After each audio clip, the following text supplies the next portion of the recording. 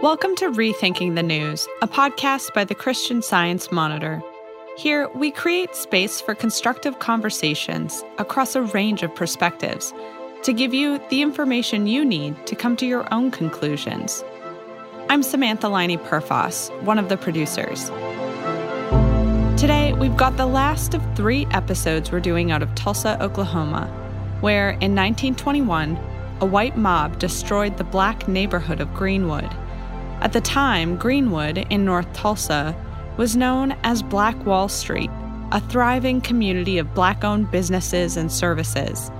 The mob set fire to the neighborhood, looting and killing, and it would take years for the black community to rebuild, though eventually they would.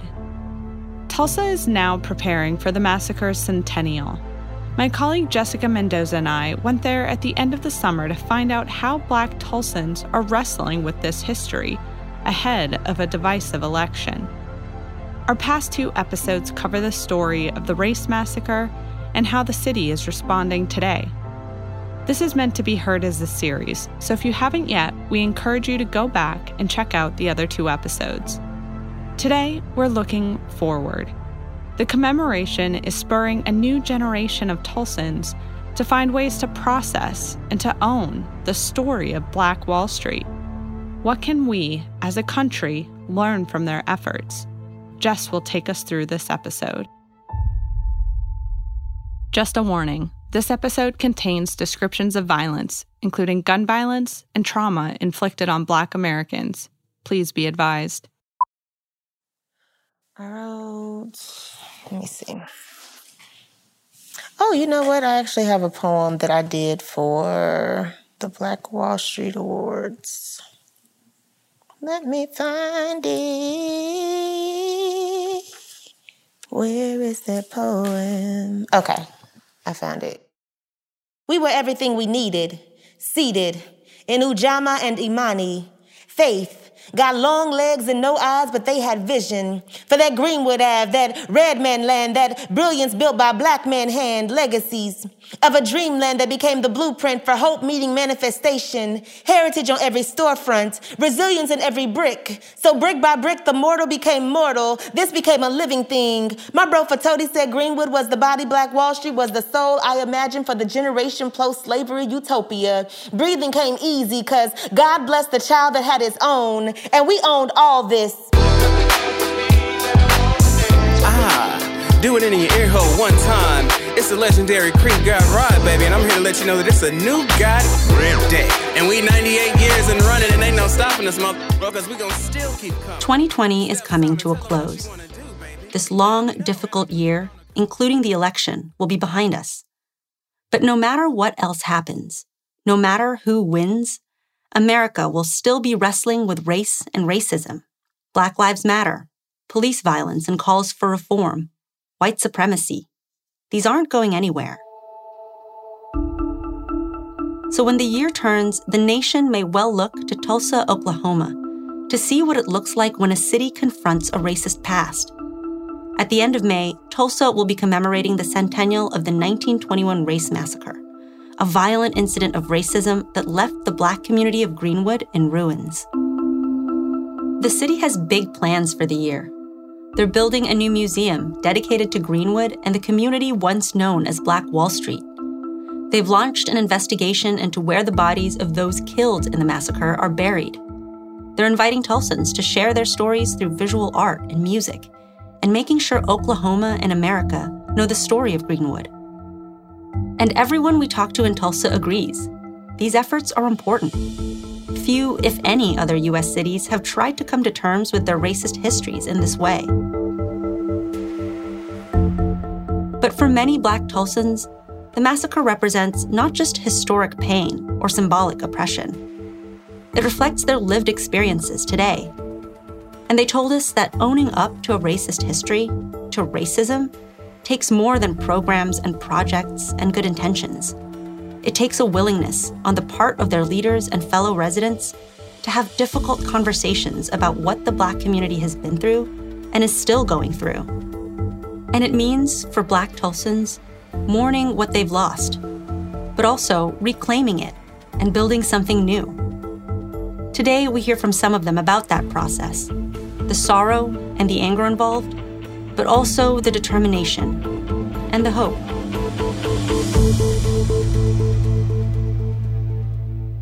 I was born and raised in Tulsa. I went to Booker Taliaferro Washington Senior High School, world-class high school, absolutely phenomenal magnet program. I learned nothing about the massacre there. That's Jerrica Wortham. She's the poet we heard at the start of the episode. I just seen it in a related search, Tulsa Race Riot documentary. And that's Steph Simon, rapper and producer. We've been playing some of his songs throughout this series. And I'm like, man, this is from here? Like, from my streets, you know what I'm saying? From where my school is at. We'll be hearing from Steph and Jerrica throughout this story. Both are from Tulsa originally, and like lots of folks from the city, they didn't learn anything about the 1921 race massacre until they were young adults. The knowledge changed something in them, though in different ways. Steph was 23 when he first came across a documentary on the massacre, on YouTube. The story would dominate his life for the next decade.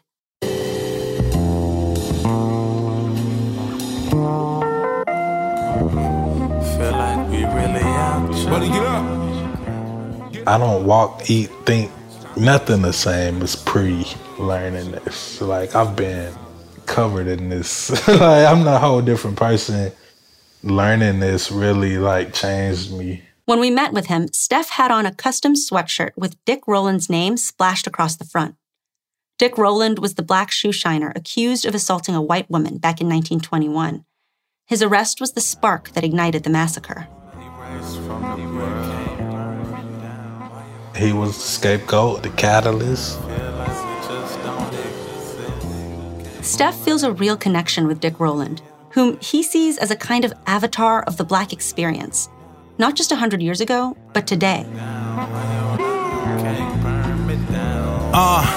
I wasn't born in the manger, but I was born to do it major. Dick Rowland was one of the first. The story is he's blamed for sexual assault. I know we are believing women, but I also believe that they use black kids to start stuff like that. Like Mike Brown. The 18-year-old shot and killed by police in Ferguson, Missouri, back in 2014. He shouldn't have been stealing in the first place. He wouldn't have never got shot. Or the guy that got killed jogging. Ahmaud Arbery. He shouldn't have been looking in the house. Who was chased and shot by white residents in his South Georgia neighborhood in February. A neighbor had called 911 to report seeing a black man inside a house under construction in the area, which had recently seen several break-ins. So that justified him getting shot by 2 non-cops. It's always some justifiable, stupid story. And this one was he assaulted her, and that's the reason we blow the whole city up. These stories just keep happening over and over and over and over and over again. You know what I'm saying? Like, I was still mad about Ahmaud, and then we was like, dang, we got to get more mad about George Floyd. I'm still mad about Terrence Crutcher. That happened up the road from my house. And then by the time we got done painting him on the shirt, it was somebody else we got to put. Like, we're running out of street signs, and we're running out of shirts, and we're running out of paint, and we're running out of walls. We had the tactics to make the dollar grow the fastest. I'm just trying to bring it back. I'm Dickie Rowland in my papa hat. Steph has poured all he's felt since learning about the massacre into his most recent solo album, Born on Black Wall Street. It dropped in 2019.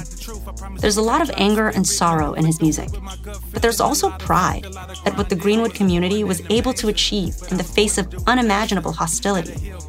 That's something Steph really wants to tap into and raise up. I was born on Black Wall Street, feel the asses in the air. I always tell everybody, everything is us, everything is us, everything is us. And the mindset is the key. It won't work without the mindset. Pro-black business or pro-local. Pro-collaboration with your peers is key. Black Wall Street, everything is us was the mentality that they used. That's how you rise as a community. Even where Steph recorded his album is part of his message. The Skyline Mansion was originally known as the Brady Mansion, after W. Tate Brady, a founding father of Tulsa and an avowed white supremacist and Ku Klux Klan member. The mansion, built in 1920, is a close replica of Confederate General Robert E. Lee's home in Virginia. massive stone columns, a grand staircase in the lobby, a fountain on the lawn. It's like, what kind of great way for the tables to turn where it's a black man in here. I want to get to the point where his name ain't even brought up anymore. I'm changing the narrative. Like, let me be the ignition for the new Black Wall Street and the rebuild. I wasn't born in the manger, but I was born to do it major. Imagine that. Negroes running things. Greenwood was like the boardroom meeting the cookout. Nuclear family meets community. United on some June nights under the groove, getting down just for the funk of it. Black Wall Street. Where I heard Steph say everything is us. I believe it. For Steph Simon, the legacy of the race massacre and Black Wall Street is primarily spiritual. Jerrica Wortham agrees. But for her, it's physical as well. Jerrica is a spoken word artist. That was her with another excerpt from her poem, Love Letter to Greenwood, the same poem we started the episode with. But Jerrica is also an art curator, and she spends a lot of time working with small businesses across Tulsa, especially those run by people of color.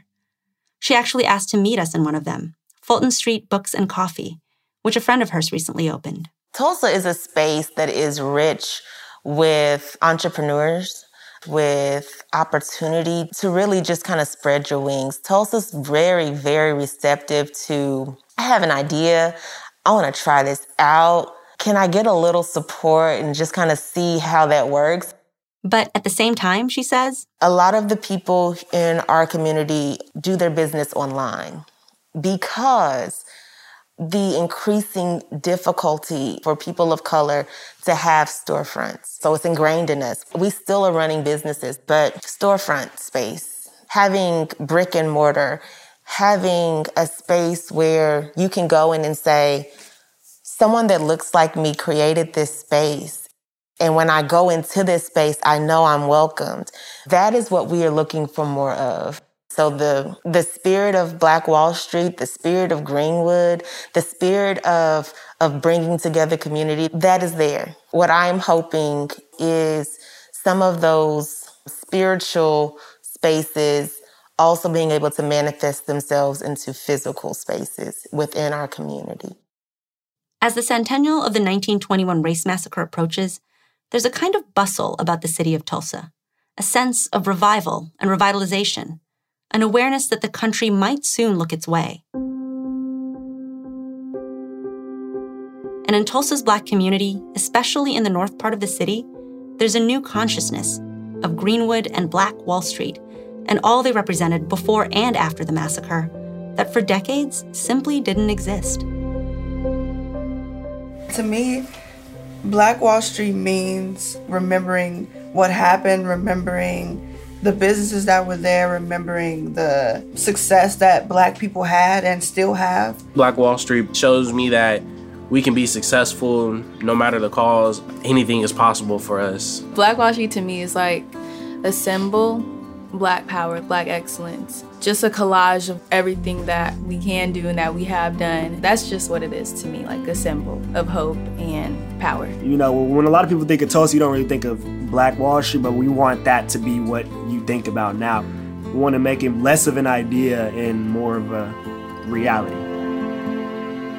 Those were Takara Williams, Tiller Watson, Eden Burrell, and William Green. They're all young Tulsans, high school and college age, who host a weekly radio program called The Juice Radio Show. The show airs on a local community radio station run by a man named Bobby Eaton. I believe, and I tell young people all the time, don't limit yourself. Bobby is another Tulsa native, though he spent much of his life working as a musician in Los Angeles and Houston.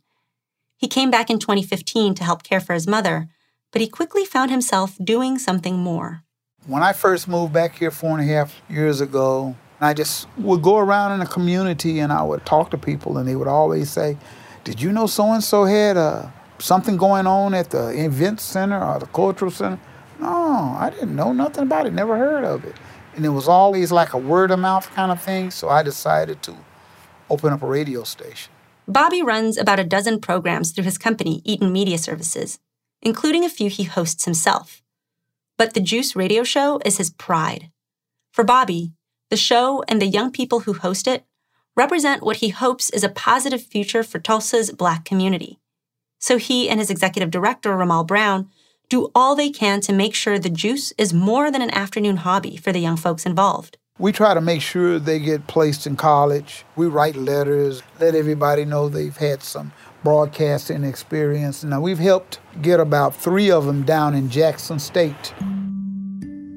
My grandfather always told me something: be the best at what you do, whatever you decide. If you're going to be a garbage man, be the best garbage man. The best doctor, the best musician or entertainer. And if you strive to do the best, then you're going to see some success. I think that in the African-American community, we've lost a lot of that type of insight like Black Wall Street. And to describe North Tulsa is we've lost a lot. Economic development, things have been torn down, homes have been torn down, and we don't have a lot of Black businesses in our community like we once had.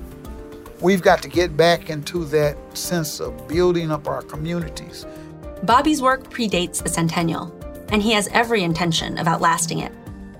But he says the commemoration is an important chance for folks to process what happened in Greenwood, the spirit that built up Black Wall Street, the hate that tore it down, and the persistence that built it back up again.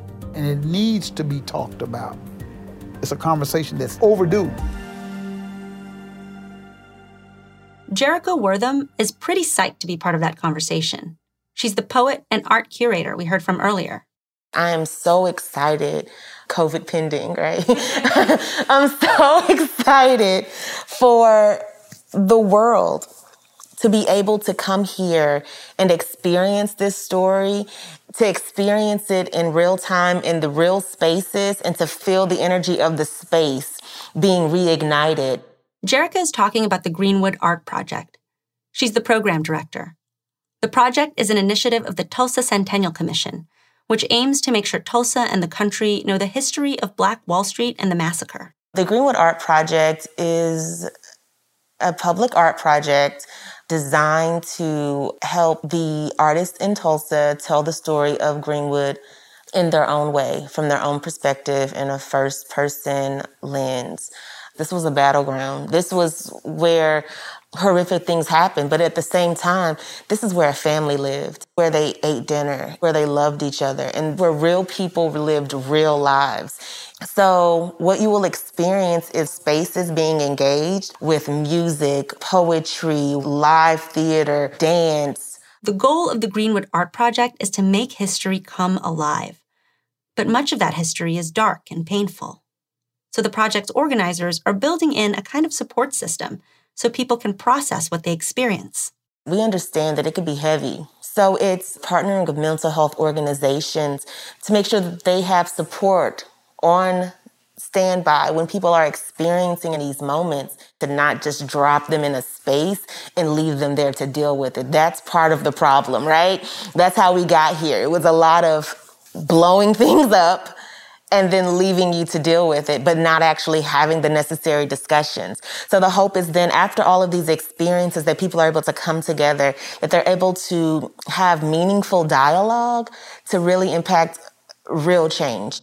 The installations for the Greenwood Art Project will start showing up in the Greenwood District at the start of 2021, all the way up to the Centennial on May 31st and June 1st, and possibly beyond. But the Centennial has inspired other artistic endeavors, including one that centers on the Black community reclaiming what it lost and owning its history.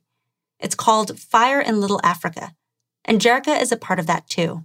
Man, Fire in Little Africa it was so much fun. It was so much fun. I wish you all could have seen all of these artists in one space just creating. Fire in Little Africa is a multimedia hip-hop project. The name is a knock on the derogatory term that white Tulsans used to refer to Greenwood at the time of the massacre. The project includes a compilation album set to drop sometime in May, a documentary on how Black Wall Street inspired the artists involved, a weekly podcast, and a curriculum for schools, museums, and corporate offices based on the project's themes. I want you to rethink about how you perceive Black Wall Street, how you perceive the Greenwood District. But the album is the soul of Fire in Little Africa. Back in March, just before the pandemic hit, musicians, writers, and producers, all from Oklahoma or with ties to the state, descended on Tulsa. Over a 4-day weekend, they wrote, recorded, and produced the album in a frenzy of creative energy, all inside the historic Greenwood Cultural Center and the Skyline Mansion. It was beautiful to record it in historical spaces, to see the story being told in a non-traditional way, utilizing hip-hop. It was beautiful to see people that are significantly younger than me engaged in this story and telling it in a way that their peers can digest it. Steph Simon, the rapper we heard from earlier, was one of the first artists to have been tapped for the project. It's showing people that Tulsa, Oklahoma, the middle of the map, no man's land, we got something to talk about and we have something to say. The works that they've created, the works that I got to be a part of as well, dope. Like, it was amazing, amazing, amazing, amazing.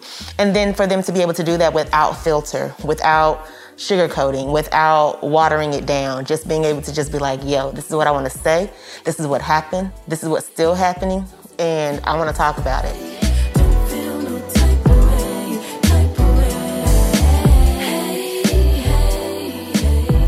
Hi everyone, Samantha Liney-Purfas again, one of the producers on this show. Because of listeners like you, we're able to devote time to a podcast that goes deep into today's issues. If you enjoy Rethinking the News, the best way to make sure we produce more work like this is to subscribe to the Christian Science Monitor. If you already do, thank you. But if you haven't subscribed yet, you can do that at csmonitor.com/subscribe. We really appreciate your support. Again, that's csmonitor.com/subscribe. Thanks for listening.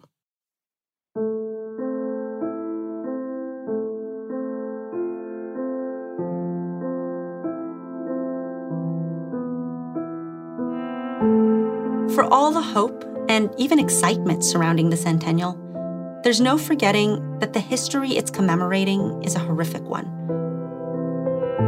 Pretty much everyone we talk to recognized that the centennial is really just the start of the reckoning process. I think it's going to bring a lot of attention to Tulsa, but what are you going to do when everybody's gone and the smoke is cleared?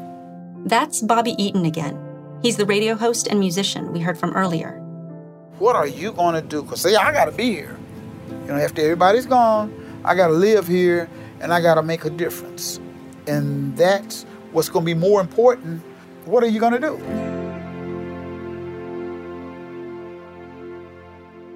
We brought that question to Tulsa's Republican mayor, G.T. Bynum. We heard from him in previous episodes. He says the centennial is important because it has focused citywide attention on a part of our city that got overlooked for decades. And I think we've made more progress on understanding what happened in that race massacre in the last 5 years than we had in the previous 94 years. But it would be a terrible error to think that everybody in Tulsa needs to focus on and care about North Tulsa for the next year and a half, and then we'll move on and focus on something else. No, you do not fix the issues that need to be fixed by having a short-term focus there. And this is the crux of the issue, the true challenge of reckoning with racism. It's work, painful work, long work, that's often complicated and sometimes even contradictory. The mayor himself embodies that contradiction. On the one hand, he's been a huge supporter of the investigation into where people killed in the massacre might be buried. It's an effort that many Tulsans say is long overdue and has received a lot of praise from the city's Black community. But on the other, the mayor is also a defendant in a lawsuit against the city and other local government agencies. The lawsuit calls for reparations for the massacre's victims and their descendants. I can't speak about the lawsuit at all, but to tax Tulsans of today for something that Tulsans 99 years ago did, I don't think is fair to the people who live here today. The issue of reparations is much more divisive than work that we're trying to build community consensus around. And so what I don't want to do is introduce the issue of reparations and erode support for the other work that we're trying to do. So when we asked the people we met with what they thought about the centennial, how it's being framed, and whether it's a step toward reconciliation, we got complicated answers. It is a process. People think that it is where you land. It is not that at all. That's Vanessa Adams Harris. She does outreach and alliance for the John Hope Franklin Center for Reconciliation. The center is named after a prominent local historian who was a key voice for Black history in Tulsa and nationwide. We're looking at it like a bank statement. It's reconciled, debit, credit, balance. It doesn't work like that inside of us as human beings because we have emotions, we have feelings, we have thoughts. Can we then negotiate that? Can we challenge ourselves to intentionally be with each other in uncomfortable times and moments? Can we do that honestly? And then are we able to then do it again? So it's a continuum.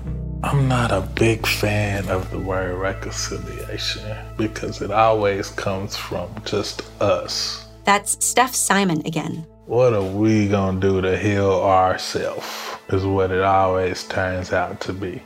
1 million white people can show up and say, I'm sorry, but they still can go home and their lives are not affected. It's a tough thing. It's a fragile situation right now. It's very exhausting.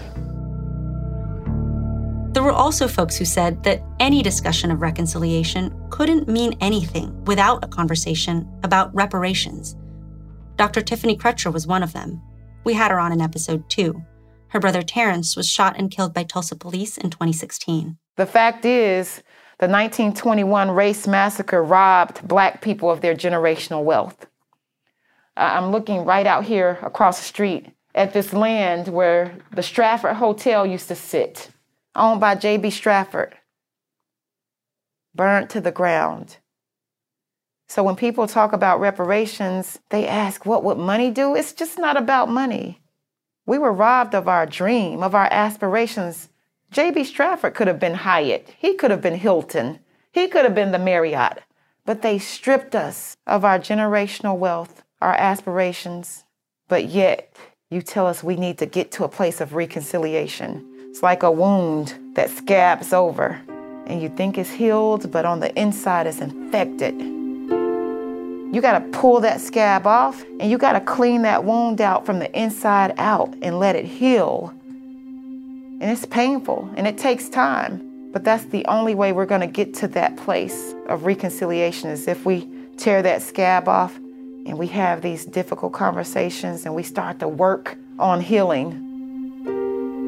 Greenwood has always been the trendsetter. The world is watching, and I promise we're gonna make it worth their while. Greenwood, sweet, sweet Greenwood. Rich with heritage and a knowing, got my heart swooning over the possibilities, got me open to the probability, and I'm not the only one I know. Wanna know how I know? My city told me. Reconciliation. I think it's possible. I think we could get there. I think we could. The capability to do so is there. That's Jerica Wortham again. I think it looks like having hard discussions and not letting go until you get it together. I think it looks like recognizing the differences that we carry and the similarities and just being a human. But as we've learned, this journey is just starting for Tulsa. And for Jerica, the promise of what's possible is wrapped up in the feelings of doubt and distrust that mark so much of the experience of being Black in Tulsa. What it is to be a Tulsan is to have the hope. Like, we all can feel it. We can feel the shift and the opportunity to actualize the dreams that have been placed in us. We have that hope. However, also to be a Tulsan is to have a bit of skepticism, understanding that even with all the greatness that is in Tulsa, even with all of the revitalizations, understanding that that's not really being built for us. Us being the citizens in northern Tulsa, the minorities within this community.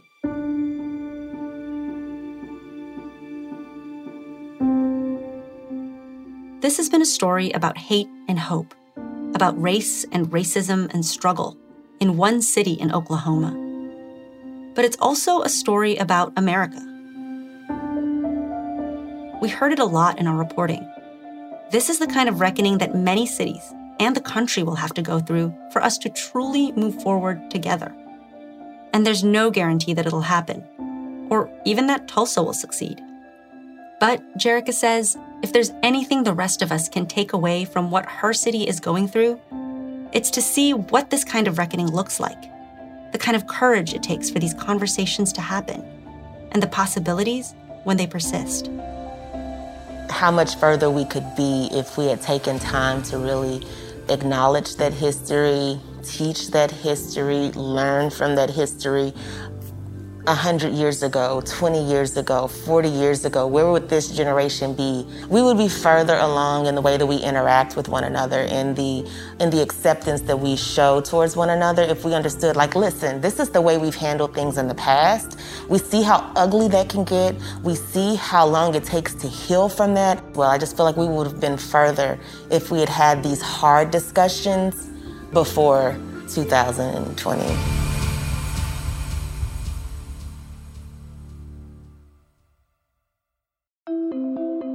Thanks for joining us, everyone. After the credits, you can listen to Jerrica Wortham read her poem, Love Letter to Greenwood, in full. And if you like this series, share it with your friends. You can find and subscribe to this podcast at csmonitor.com/rethinkingthenews. Or you can search for Rethinking the News wherever you listen to podcasts. This episode was hosted by me, Jessica Mendoza. Samantha Liney-Perfas and I wrote, reported, and produced the story together. Our editors are Clay Collins and Clara Germani, with additional edits by Judy Douglas and Ariel Gray. Sound design by Morgan Anderson and Noel Flatt. With thanks again to Steph Simon for letting us use his music throughout this miniseries. You also heard a sample track from Fire in Little Africa, featuring vocals by Asha. Brought to you by the Christian Science Monitor, copyright 2020. We were everything we needed, seated in Ujamaa and Imani. Faith got long legs and no eyes, but they had vision for that Greenwood Ave, that red man land, that brilliance built by black man hand, legacies of a dreamland that became the blueprint for hope meeting manifestation, heritage on every storefront, resilience in every brick. So brick by brick, the mortal became mortal. This became a living thing. My bro Fatodi said Greenwood was the body, Black Wall Street was the soul. I imagine for the generation post-slavery utopia. Breathing came easy because God blessed the child that had his own, and we owned all this. Imagine that. Negroes running things. Greenwood was like the boardroom meeting the cookout. Nuclear family meets community, united on some June nights under the groove, getting down just for the funk of it. Black Wall Street, where I heard Steph say everything is us. I believe it. Yo, view, there's a fire in Little Africa, started from a spark. Gurley, Stratford, Franklin, the pioneers built fires. Smoke signaled that opportunity awaited in old Tulsi town. Tulsa, where that fire spread to 35 city blocks. A city on fire with excellence and expectation. A city on fire where lucid dreams turn reality. A city on fire because jealousy burned in the hearts of those from across the railroad lines. Flames of destruction swept through in a matter of hours, things were leveled. In a matter of hours, thousands homeless, lives lost. In a matter of hours, things changed. The fact of the matter is that Greenwood was what humanity looked like for those that had to stretch to find it. The matter is that Greenwood District understood that Black Lives Matter before it was the it thing. And now Black Lives Matter is boldly placed in the heart of this space, but the more things change, the more they stay the same. Yeah, there's a fire in Little Africa. Bombs drop, smoke thick, breathing no longer easy. Breathing sometimes ceased. Hands up, don't shoot. I can't breathe, I can't breathe, I can't breathe. And while the methods may change, sometimes, hate and jealousy from across the line swept through. I thought I heard somebody say you used to be able to run south to escape that. Yet they stay bothered by the audacity to find humanity in our blackness.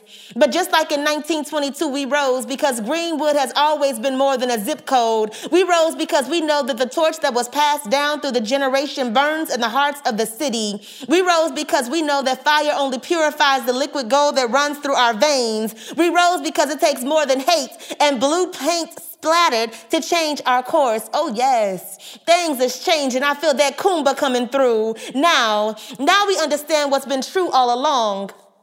We don't ask permission anymore, we give notice. So consider yourself notified that Greenwood is rising again. And while broken over and over and over again, we will put it back together. Consider yourself notified that hate don't live here no more. Come in love or don't come at all. Come in peace, decency, humanity, economic opportunity, black foot traffic, black-owned storefronts, respect for the history, legacy, commitment to revitalization and sanctuary, or don't come at all. Black Wall Street was more than the money, but let's face it, money talks, and it's time for some people to speak up.